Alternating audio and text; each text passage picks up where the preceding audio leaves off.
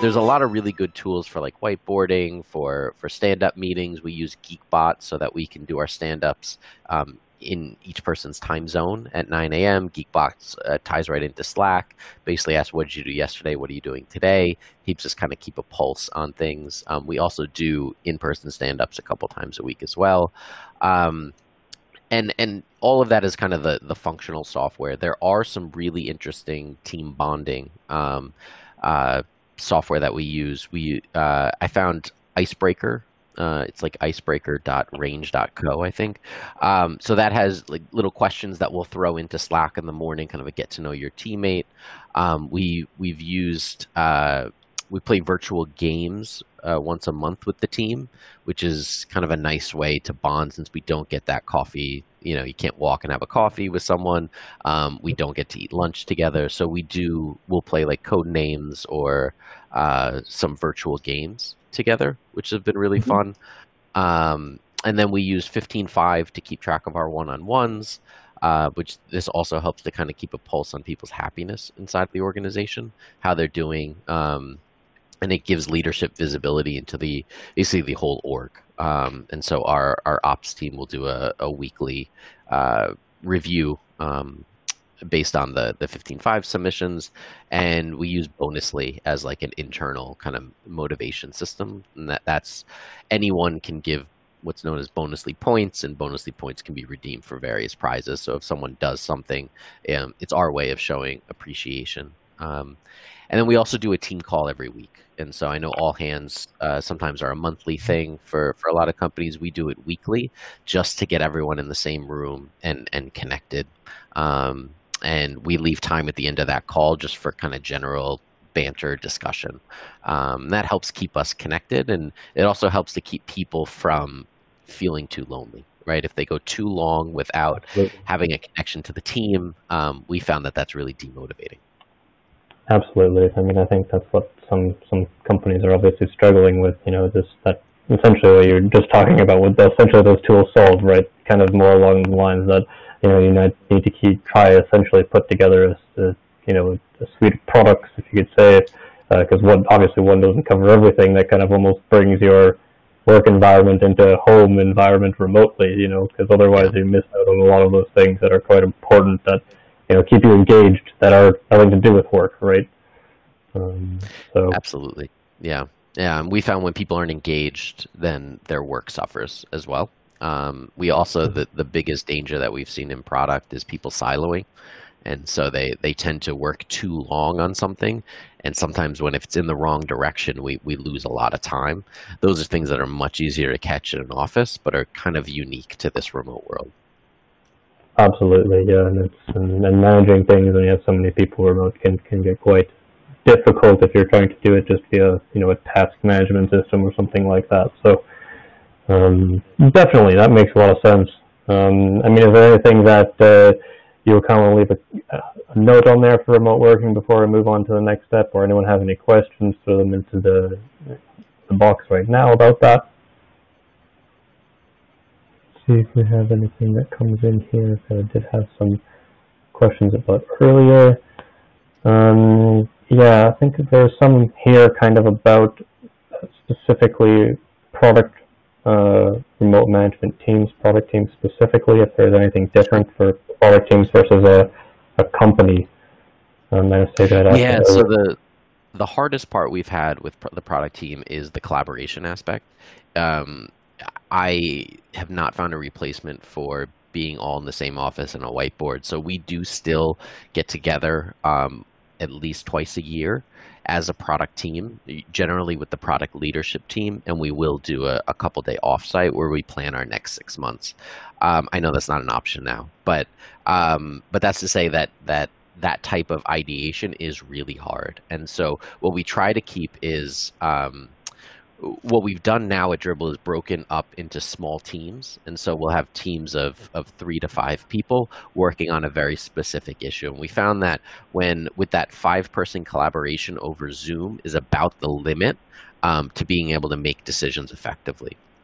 There are some tools like Freehand from InVision, for whiteboarding. There's also like Shape and from IDEO that are really nice, but it's still very difficult to sit in a Zoom call and do the type of product planning that you would do in an office. And so it kind of takes two things. One is getting really comfortable with silences on video, which is incredibly uncomfortable for the most part. And that's just spending time with the team on video, allowing for silences, allowing people to think and not have to fill every white space there. And then the other is trying to find those times when you can get together to do your deeper planning. And like I said, we try to plan about 6 months ahead in person. Yeah, that makes sense. So, I mean, that is a kind of a tip for some people, even coming out of this, the fact that, if the new paradigm of remote working is probably going to stick for a lot of companies. So keep that in mind, that obviously, 6 months kind of at minimum is what you're saying, to make sure you still do get those in-person meetings. Yeah. All right. Yeah. That makes sense. All right. I mean, product here, obviously, I think was probably one of the more, obviously, pressing concerns for a lot of people, kind of looking at, obviously, pivoting or reprioritizing, the roadmap or the features itself, and kind of looking at the current needs and how that kind of even ties into future needs, because you can't build something that's just going to be relevant for 1 month when it will take you. That doesn't make any sense.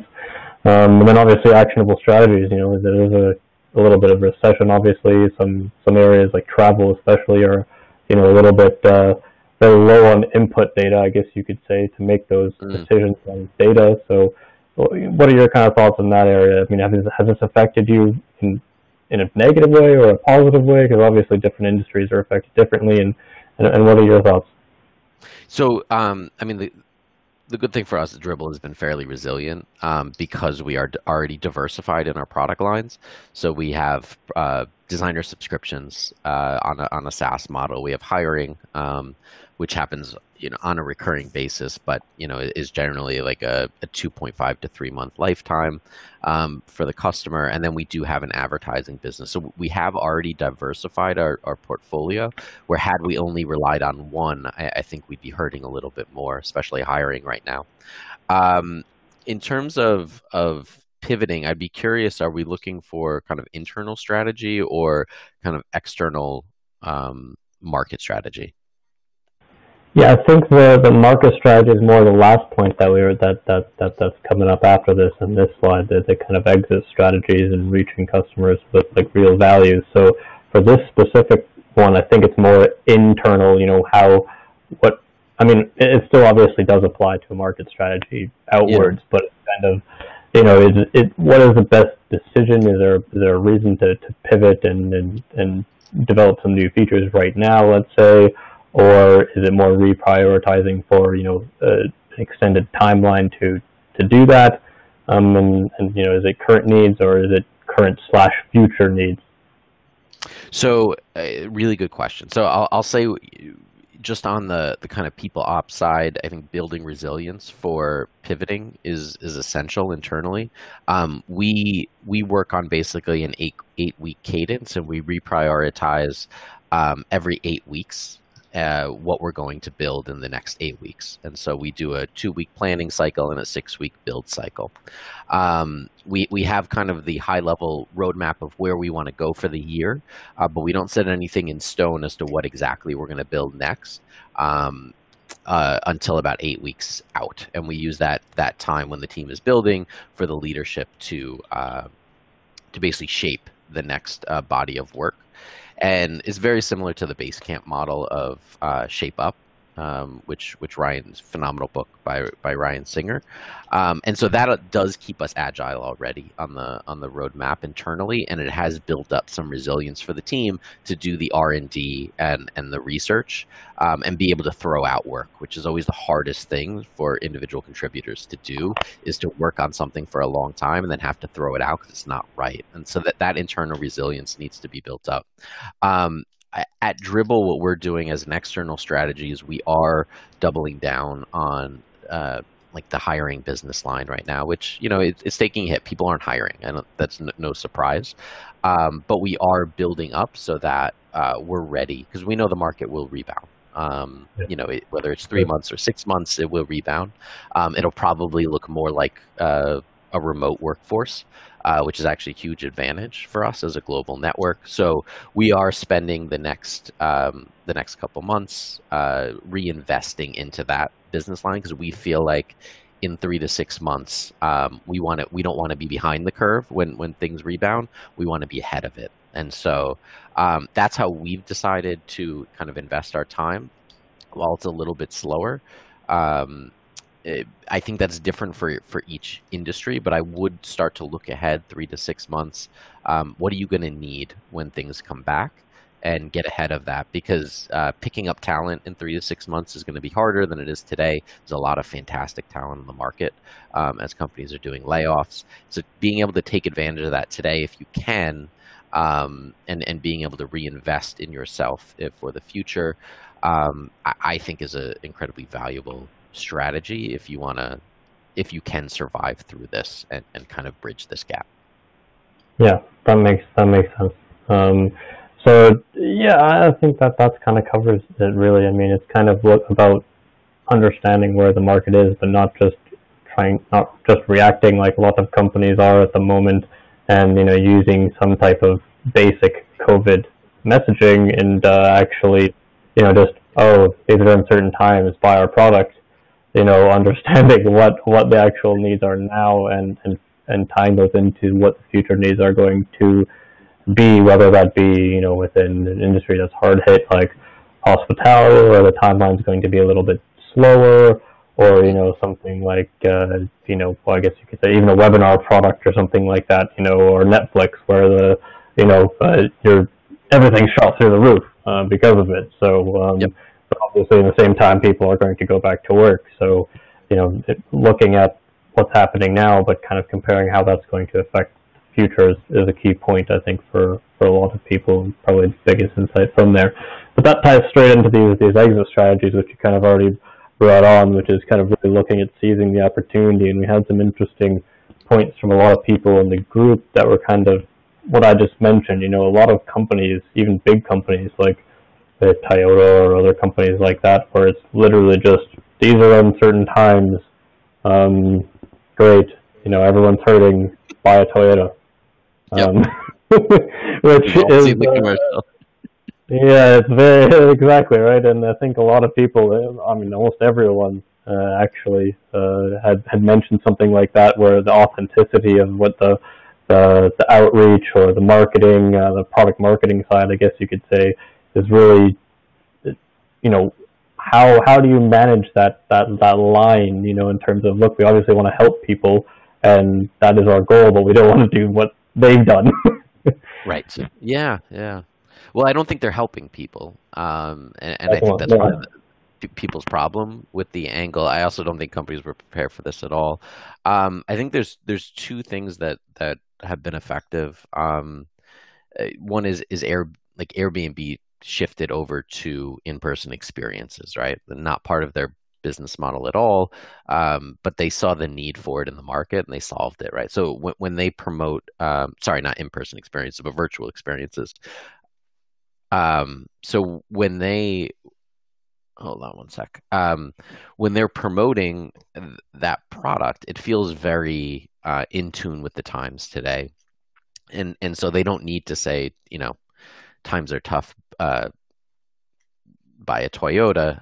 They have a product ready for the times today. And I think the other is like you mentioned, authenticity is just being genuine with the way we're giving back. And you can use that in your marketing, whether you're giving donations back to a key organization, or profit sharing with a key organization, or you are arranging some kind of donation drive on behalf of your company. I think those are the things that they're a bit more brand marketing, but they are ways to still get your name out without feeling kind of that icky sense, the need to acknowledge what's happening, was still driven with that kind of capitalist message of buying something you don't need. And so I do think you will see more companies showcasing their charitable work in advertising. And I think any company, large or small, has that opportunity today, if they're not able to pivot their business to be something that solves an essential need today.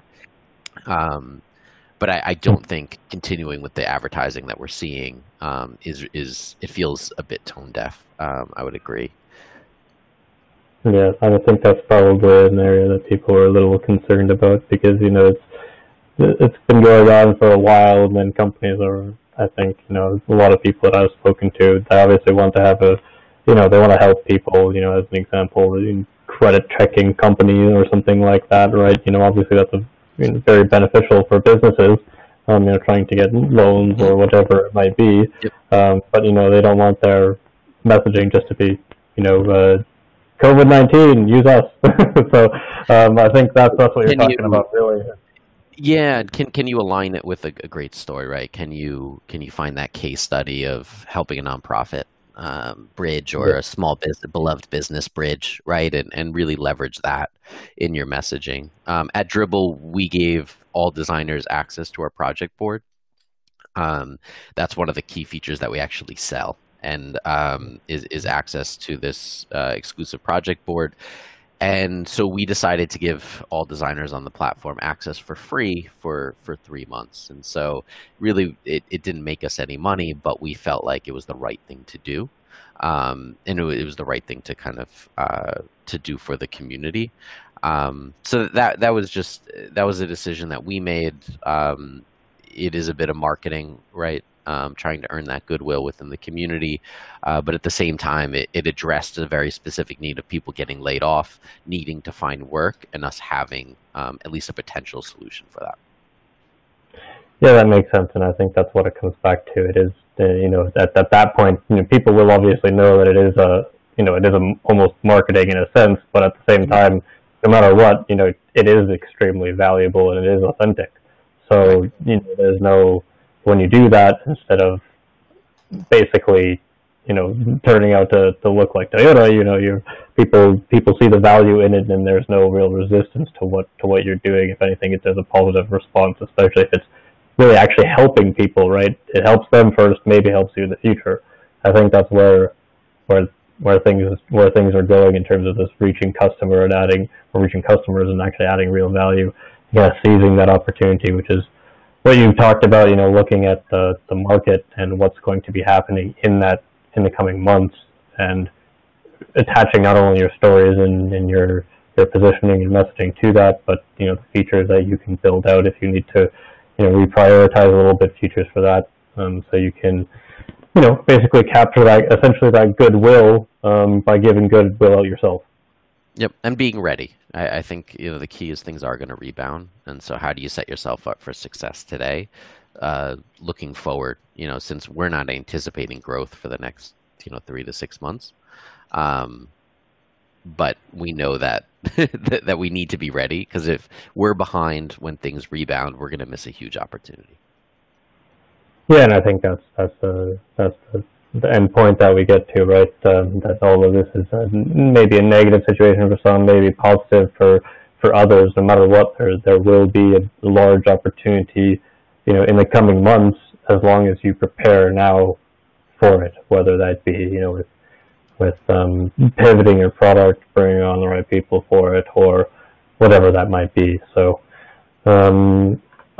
I think that kind of goes through the main questions that we have. I know we're actually already over time here, but as long as no one has too many issues, that should be fine. So just go through a quick recap of what we talked about. Obviously, initially with that remote working, the main thing kind of being that, try to make it as real as a kind of like an office environment as possible, because you really got to maintain that engagement and that motivation, and the tools that you use to do that should be kind of looked at in terms of addressing that need.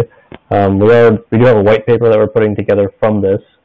So I think some of the people that we had one-to-one for this as well, that we're going to be getting that across to everyone after. So I will include some of the tools that Michael mentioned on here for that, and as well as some of the other ones other people think are quite good. So hopefully that'll be useful to go over that point. And obviously product pivoting, and exit strategies. It's really all about what's going on now is not necessarily, you don't necessarily need to meet the needs of tomorrow. You need to meet the needs of, 2-3 weeks, and what the new kind of paradigm is going to be going forward after things start recovering. Because if you just look at what's happening now, you're going to pivot to something that is not existing in 2 or 3 months.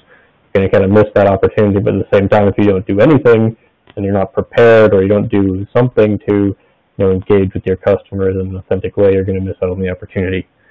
So I think that kind of covers it. I mean, Michael, what do you think? Is there any other main points that are important that I've missed over on that? No, I think that's it. I think the key about remote is that the engagement is now intentional versus letting an office environment kind of do a lot of that team building work for us.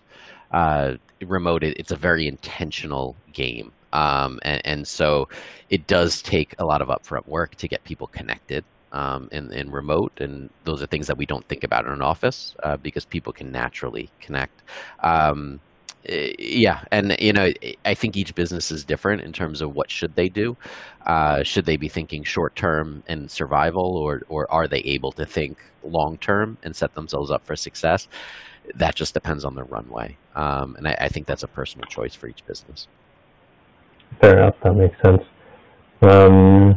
Yeah, I mean, I think everyone can agree really on that front of the authenticity on that side. So no matter what you do, make sure you're not just doing something and hoping that'll pay you for some reason. Otherwise, you will, really negatively influence what you're doing. So I mean, I guess that pretty much goes through the main issues that we kind of talked about. Obviously, we got a little bit of issues there, so that's why we've gone over time. But if anyone has any questions, throw them in there right now into the question and answer box. I'll just give a few minutes there for people to ask questions. I do have some that had come through before, so while we're waiting for some people to ask, I'll go through some here. I don't think we covered this, but Alistair Triptease, he did have, because he's in the hospitality industry, he'd asked something around about that low volume, how to make decisions with low volume when you don't really have that much necessarily data to kind of make your decisions, for let's say if you're going to pivot or reprioritize. Do you have any insights on that potentially, Michael? Yeah, I mean, what we've done in the past is do as many user interviews as we can, which means just getting people on the phone. I remember going to market with a brand asset management product, and we talked to over 150 people, which in a survey that would be really a blip, right? At Dribbble, we do surveys and we get 20,000 respondents, and so we were able to collect a fairly concrete amount of data. But when we didn't, we found that those those user interviews were key to identifying a lot of the identical pain points. And honestly, 150 was totally excessive. We probably only needed about 10. And you start to see those trends emerge in the problems that people are having that they want you to solve, and you can start to take immediate action. You may get some of it wrong because you're going to be 50% gut, 50% research, but at least you have that 50% research in place. Okay, that's a great answer. Let's see what else we have here. There we go. Product management priorities during a downturn. That's another one, but I think that kind of already answered that.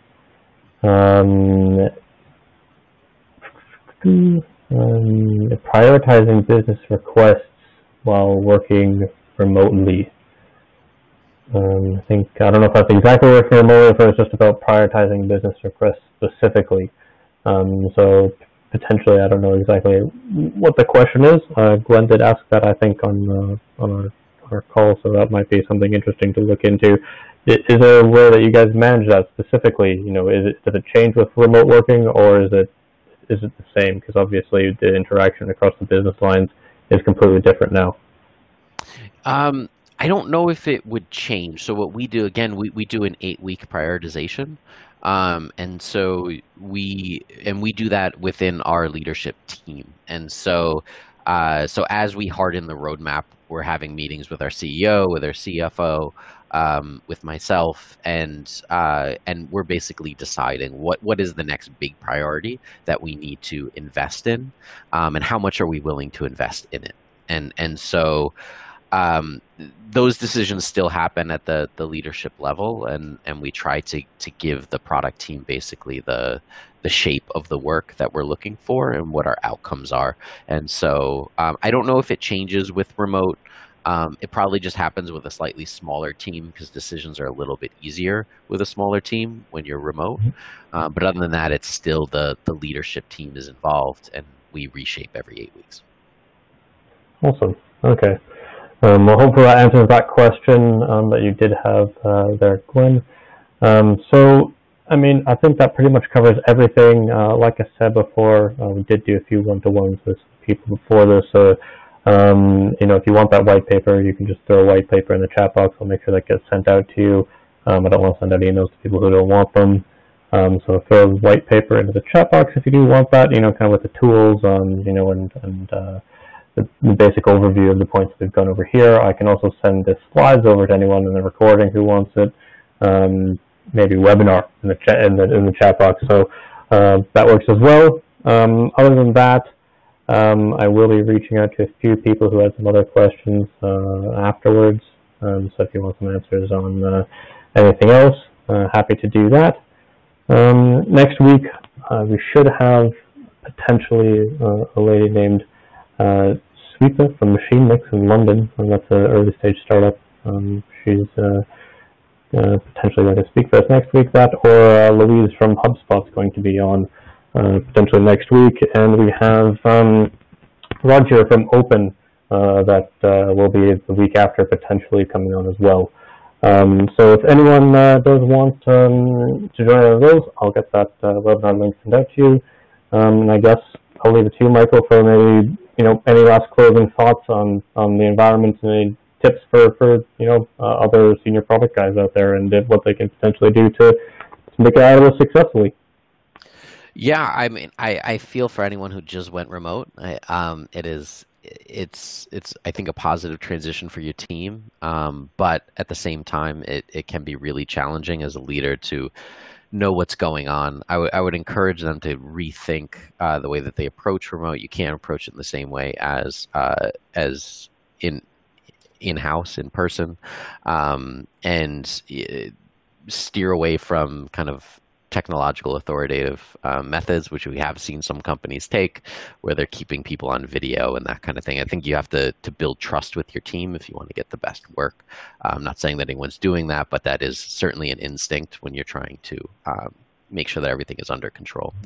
So I would rethink your processes and try to build up that trust with the team so that you can ensure that everyone is effective remotely, without having to kind of dictate their day. So,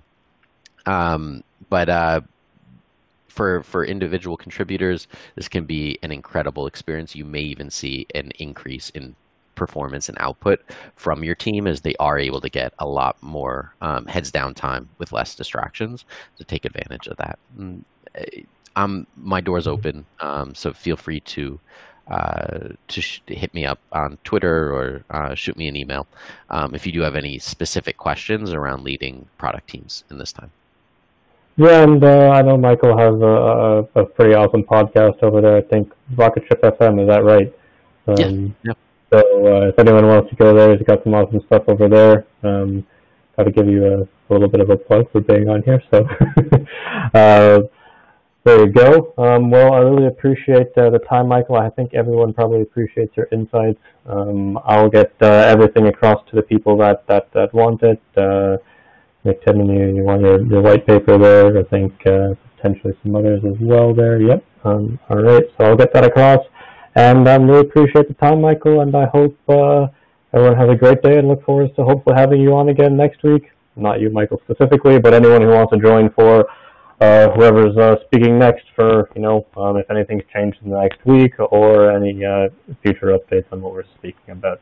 Thanks again for joining, everyone, and stay safe out there.